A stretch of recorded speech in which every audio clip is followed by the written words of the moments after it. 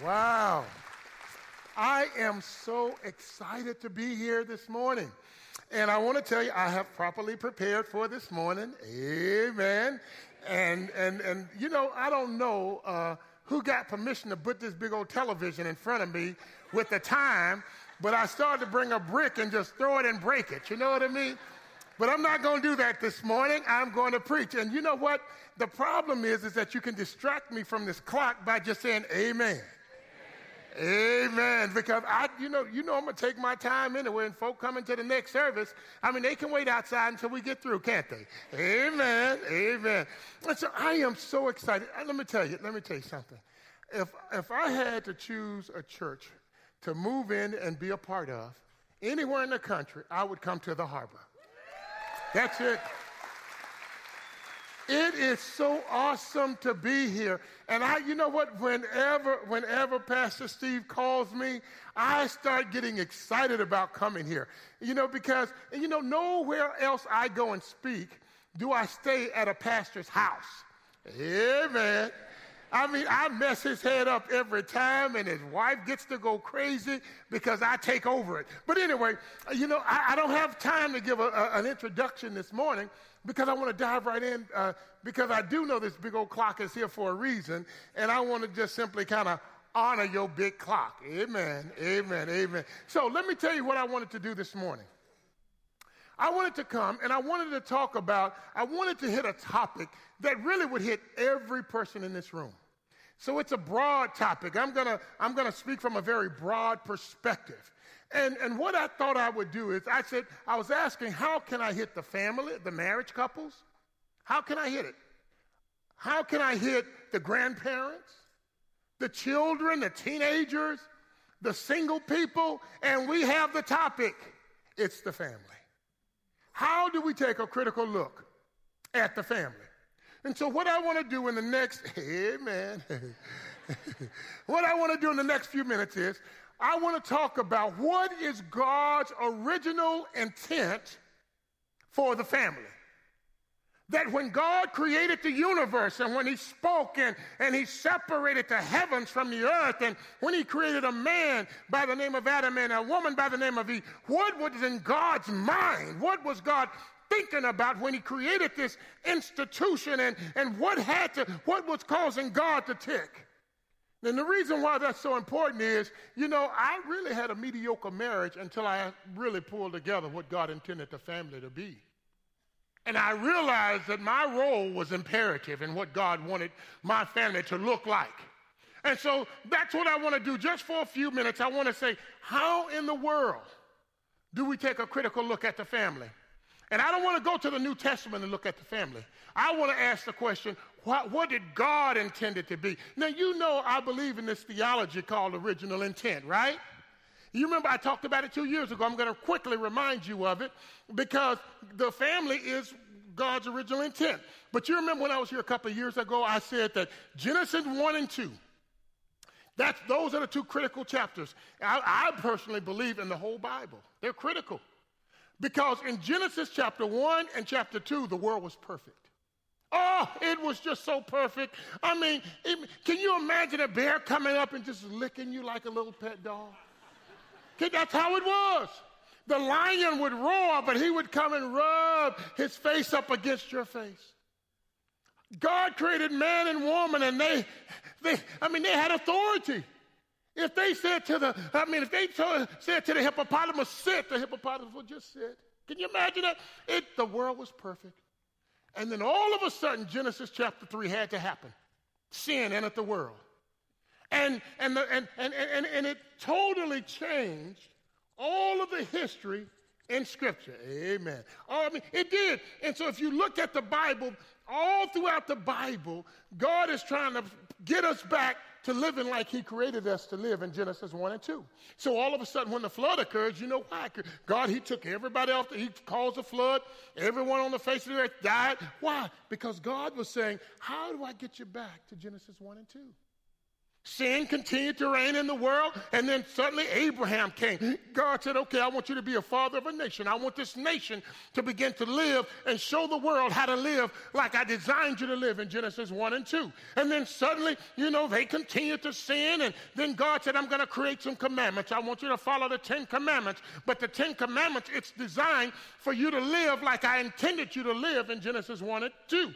Then the judges came along, and God said, I want you judges to be fair and just, but I want you to teach the people how to live back in Genesis 1 and 2. And then the kings came along, and God says, you know what? I want you kings to lead so that the people can begin to live the way I intended them to live in Genesis 1 and 2. Then Jesus came, and Jesus says, if we're really going to get back to Genesis 1 and 2, I better deal with the sin issue. And that's when Jesus came, and he died on the cross so that we can begin to live like God created us to live in Genesis 1 and 2. And you remember what Jesus says in Mark chapter 10 when the Pharisees asked him about divorce? Did you hear Jesus' response?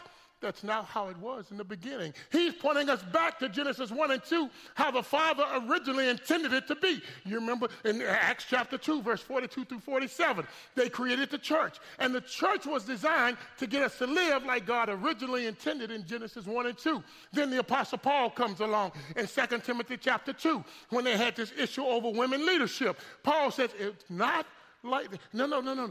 He said, that's not how God originally intended in the beginning. He's pointing us back. And then finally, in the last chapter of Revelation, John stands up and he says, there was a new heaven and there was a new earth and a new Jerusalem, because the former had passed away. Why is there a new heaven, new earth, and a new Jerusalem? Because God's going to get us to live like he originally intended us to live. Wow. And so the question we have to ask is, how did God originally intend for us to live in Genesis 1 and 2? Why did God create the family in Genesis 1 and 2? That's the question that we must respond to today. And so in the rest of my time, amen. I want to say, any controversial issue you deal with, you got to filter it through Genesis 1 and 2. Same-sex attraction. That's a tough issue. God deals with it in Genesis 1 and 2. When the world was perfect, how did God intend it? Then how did God deal with that issue? Abortion. You really want to see what God says? Go back to Genesis 1 and 2. Be fruitful and multiply. That'd be a quick answer. Be fruitful, multiply, have babies. That's what he originally intended. But even the family. He said, I didn't just throw the family together. I didn't just simply slap a man and a woman because she's fine. Woo, look at her. I'm going to marry her. That's not what God did. God didn't say, well, man, Adam's got a lot of money, and woo, I'm going to marry him. We just kind of slap ourselves together without any consideration, and we wonder why we struggle. And I want to suggest this to you this morning. If we begin to move and realign our lives back the way God originally intended, we are going to rock this world like never before. Husbands, if you're here this morning, I want you to pay close attention. Ladies, I want to apologize because, I'm one of those old traditional preachers. You know what I mean? I do believe that the man is the spiritual leader. He's the servant leader. He is to serve his family. He is to create the environment in his home. He is to set the tone. And I believe if there's a problem in your house today, Brother God's going to come to you. You remember when all of a sudden Adam and Eve committed sin, and then all of a sudden, so Eve is the one that bit the apple, right? Adam kind of blamed her. She did it. And so you would think that God would go to Eve, but no, God went to Adam. He said, you're the spiritual leader in this house. You set the tone in the house. How did this happen? And so, men, if you are having struggles in your marriage today, you're going to hear me speak directly to you on many occasions because I do believe that you set the spiritual tone. And I want to suggest this, guys, and I'm just telling you from my heart, you might be considering even divorce. And I rebuke that thought in the name of Jesus. You can divorce your wife, but you just didn't make a covenant with a woman. You made a covenant with God. And in the name of Jesus, you get that straight. That's right. You may have a cutie pie on the side. You need to dump her. That's right.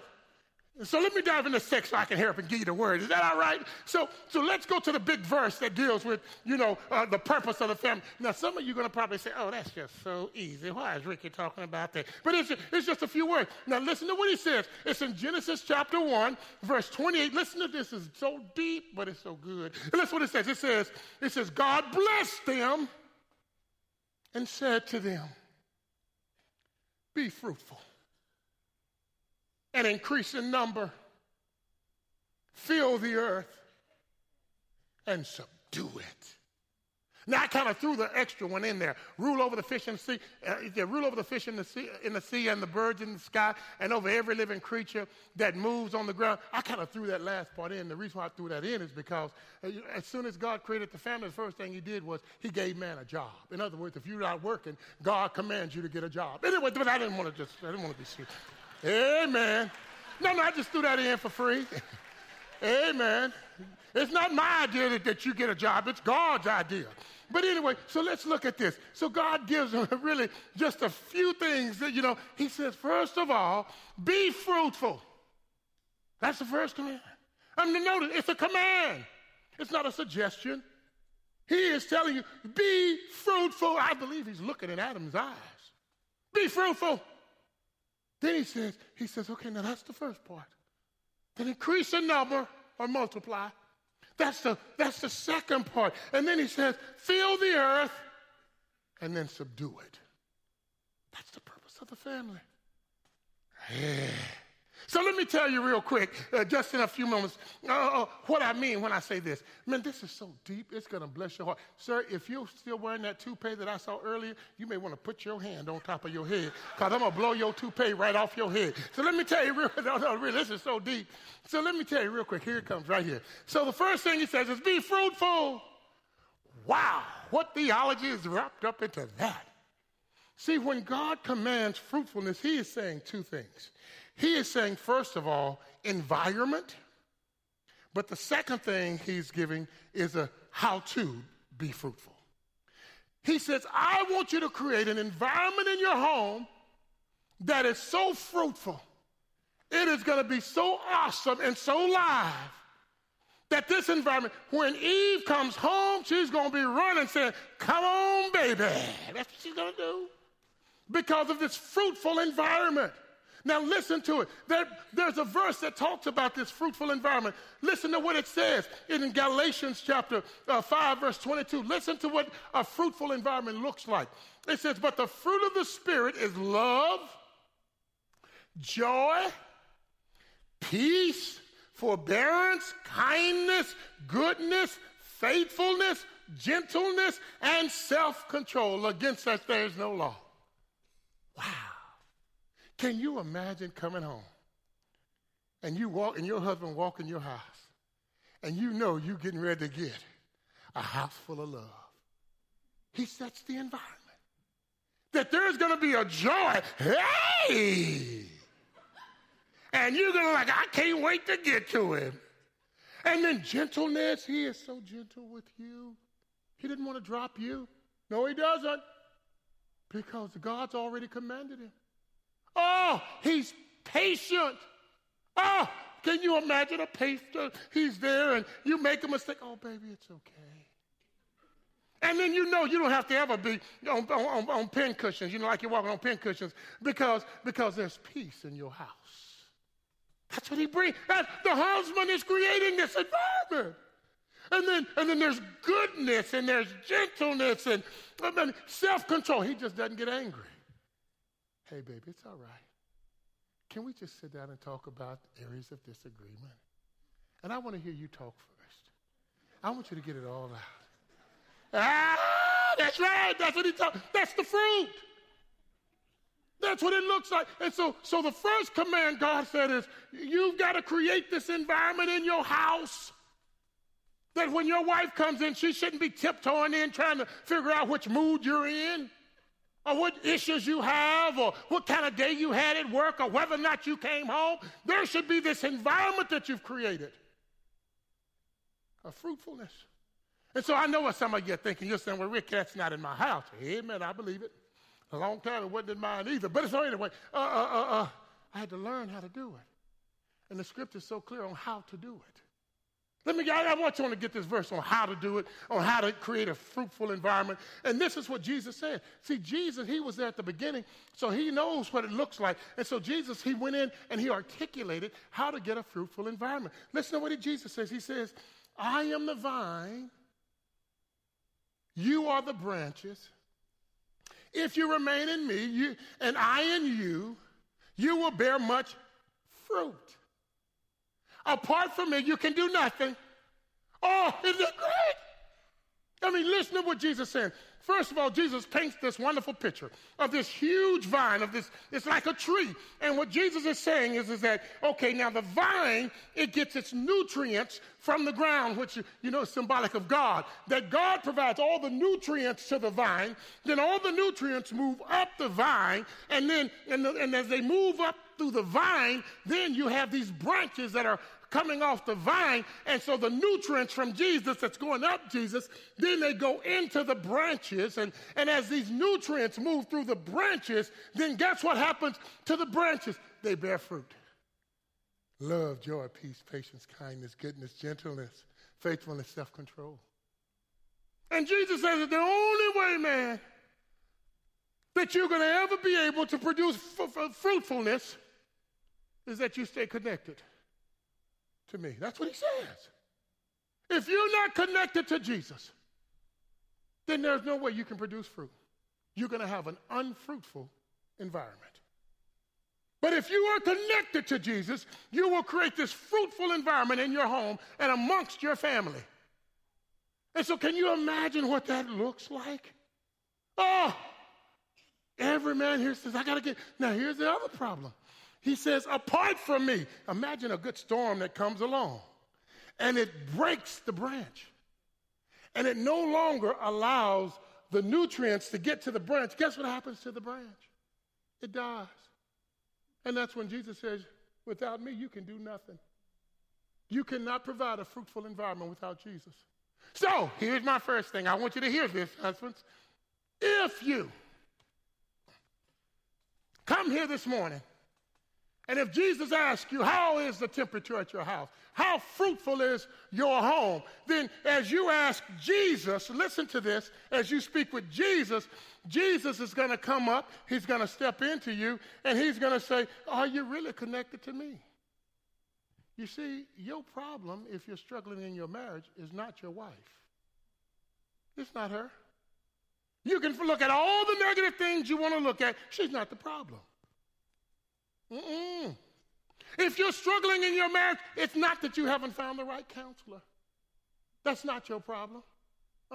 It's not that, my pastor won't make time for me and he won't let me come in and talk to him. No, it's not the right conference hadn't opened up. No. You know what your problem is?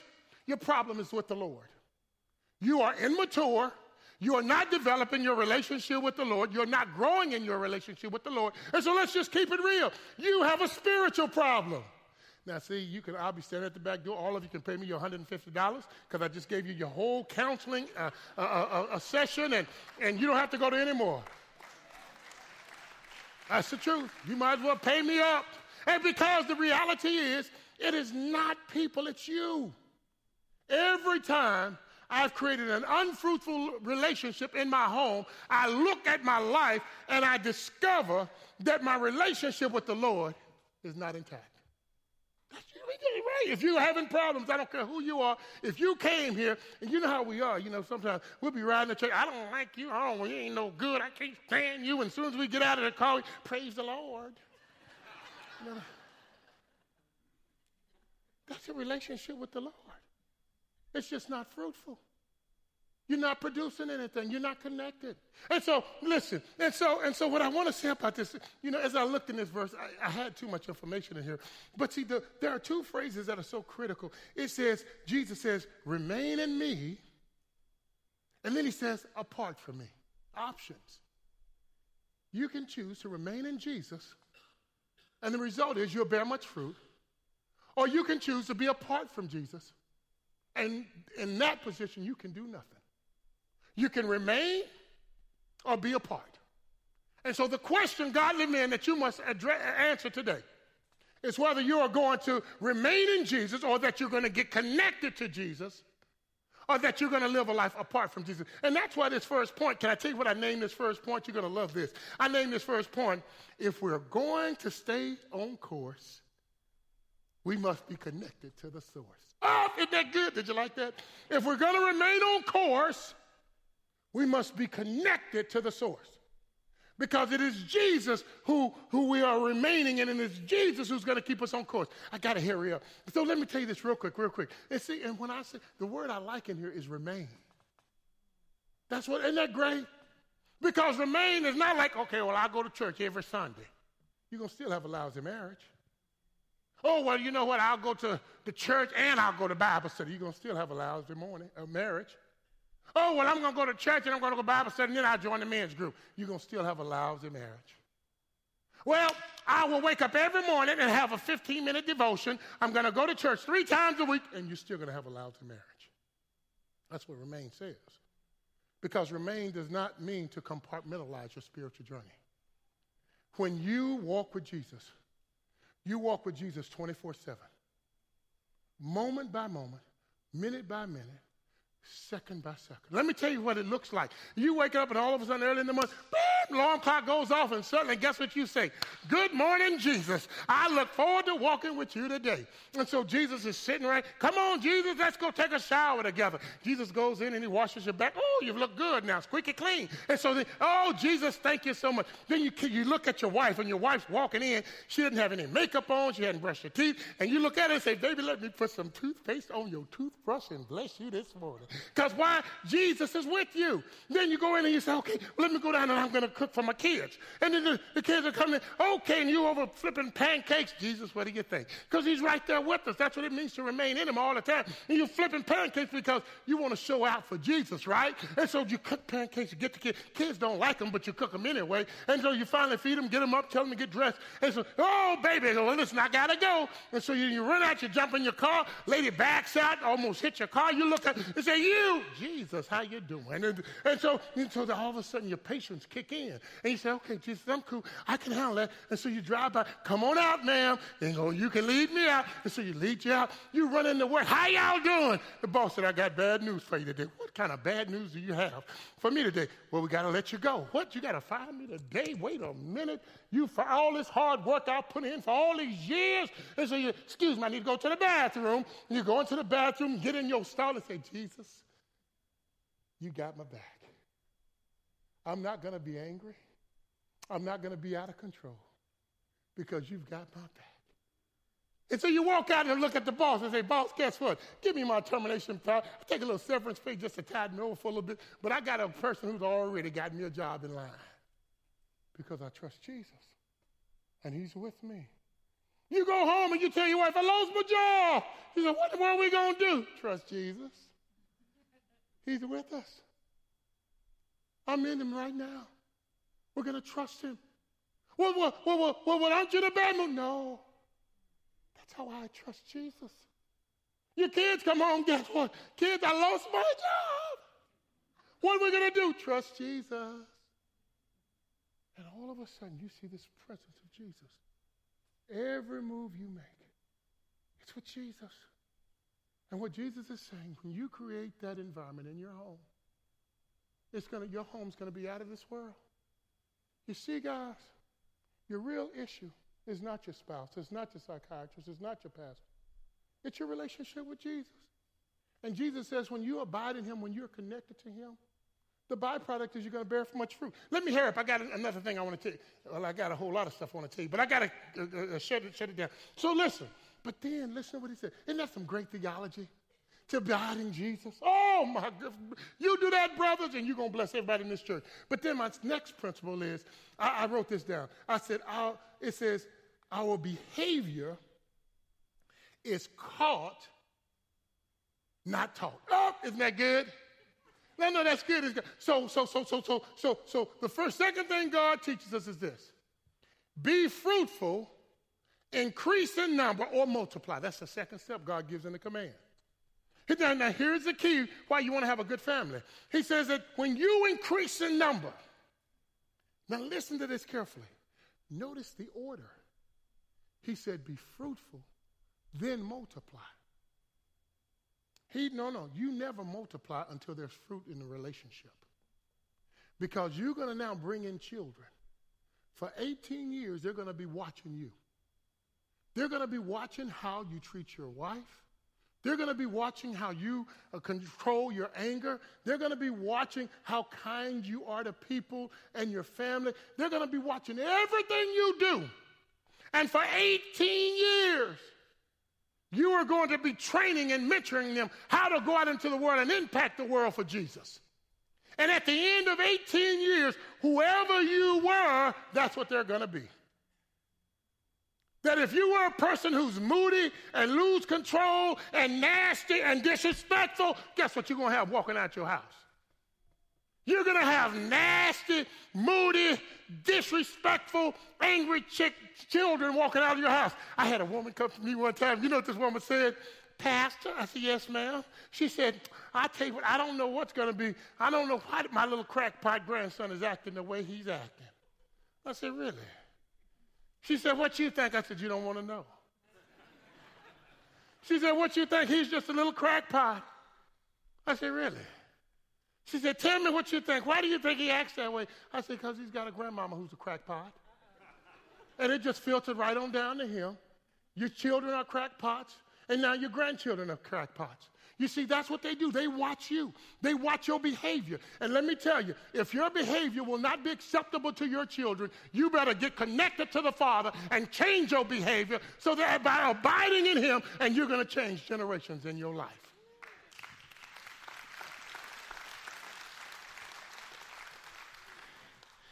Amen. I'm looking at that clock. I'm just trying to be a good steward of the time. And so, because I do want to give a challenge to the men today. So that's why I'm looking. You see, guys, let me tell you, it's just too much at stake. Because some of you, you know what you say? You're saying, Ricky, wait a minute. I'm too busy to really have this great connected relationship with the Father. I'm too busy. I get that. Man, I got so much work to do. I'm trying to pay the bills. I'm trying to pay for the car and the house. And I'm trying to do all these wonderful things. I got too much to do, Rick. There's just too much on my plate. You come home late, spend minimal time with your family, dishonor them once you get there, get frustrated because you've been led by everybody. And guys, you don't understand this, but you're blowing it. You are blowing it. Guys, these children are watching you. They're waiting for a daddy who's going to come home and love them unconditionally. They're waiting for a guy who's going to come home and treat their wives, their mothers, and their mother respectfully. You cannot blow this time because the reality is you are the author of a generation. Guys, I don't have any more time left, but I want to challenge you today. Amen. I had 4 points. I didn't even get through 2. But anyway, I'll do that next time. I'll do part B next time. But listen to what I'm saying. Listen to me. Be fruitful. Guys, I believe that God was looking at him right in the eye when he said it.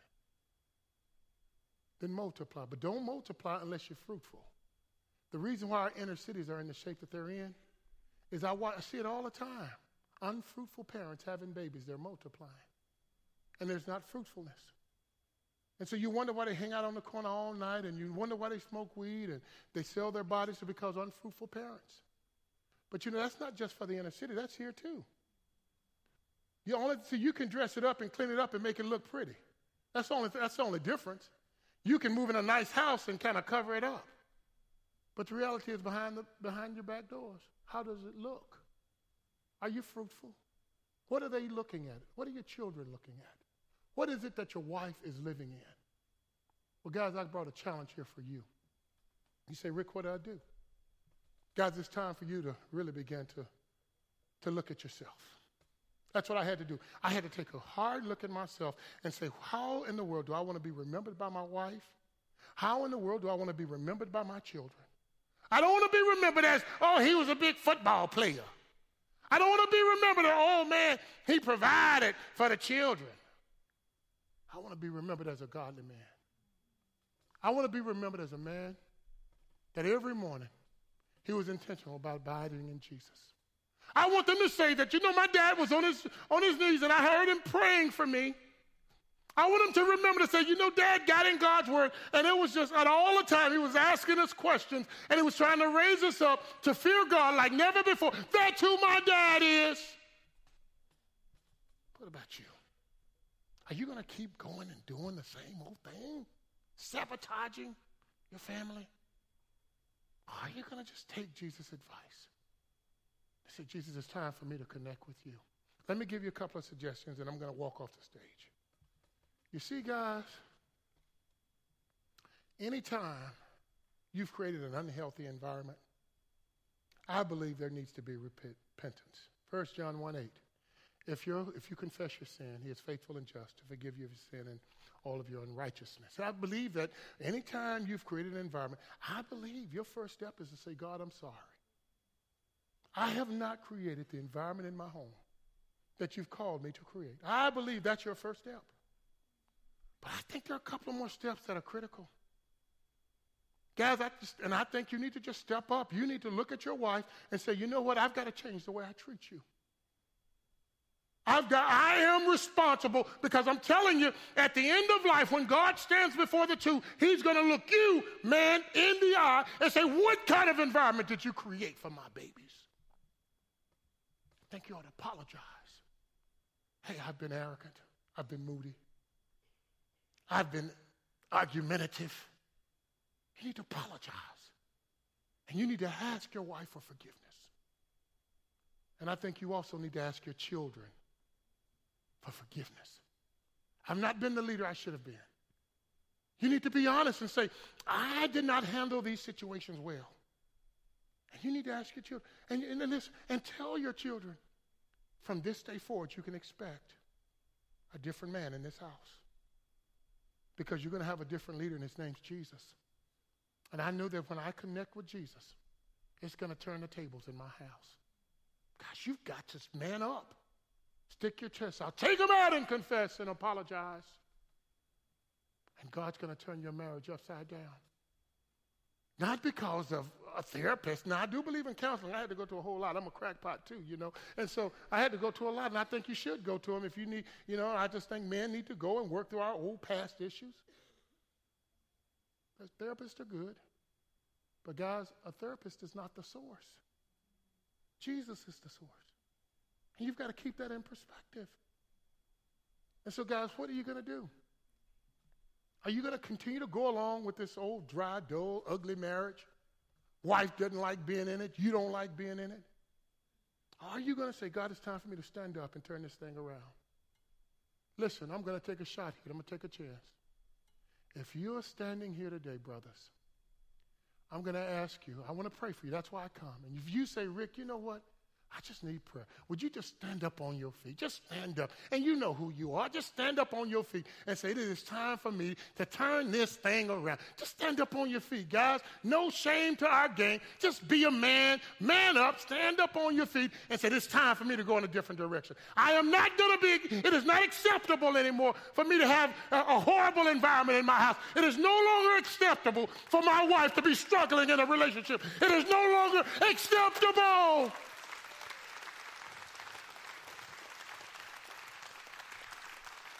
And this day forward, a new man is coming into this house.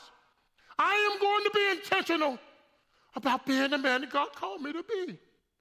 Yes, I don't know how to have a Bible study, but there are pastors in this church. I'll call them, I'll connect. I don't have a lot of friends, but there are brothers in this church. I'm going to get around me. There are conferences like Infusion that will help you get in and have a direction in your marriage, but I will no longer accept the garbage I've lived in anymore, because God will hold you accountable. In my heart, there are a few more men that needs to stand up. Right now, in the name of Jesus, you trust Jesus, you stand. This is a man's thing. Just be a man and stand up. Own our issues and own our pain and own our problems and and take responsibility of what God called us to. If your wife is near you, would you just grab her hand? Just grab her hand. Just as a sign that, baby, it's going to be different. Godly man's going to make it different. When you get home, you grab her and you hug your wife. You tell them it's going to be different. The way I treat your mama is going to change.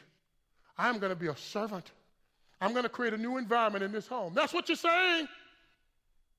Would you bow with me, brothers? I want just remain standing. I want to pray for you.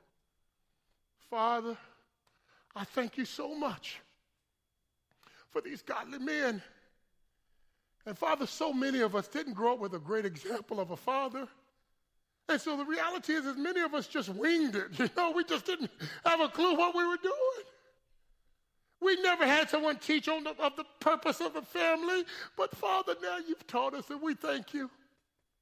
And we take responsibility for our marriages. We take responsibility for our relationship. We take responsibility for being your children and leading them the way you've called us to lead. And so, Father, even as we go to apologize to you, we say we're sorry. Forgive us, Father. And we know that you're faithful and just to forgive us of all the mistakes we've made. Be with us as we go out and take our wives, our children out to dinner, just to draw a new line and to say, listen, I'm raising the bar. I've got to get me some free hours so that I can spend with my babies. I've got to free up my hours. I'm not going to be working overtime all the time. God, I've got to have time. I've got to make you a priority in my relationship. I submit and commit these brothers to you, Jesus, and I thank you for them. I thank you for their courage, even just to stand up. To you be glory, to you be honor, to you be praise. In Jesus' name, amen. Ladies, give the brothers a round of applause. God bless you. Thank you so much for being here. You're now dismissed. Amen. You're dismissed.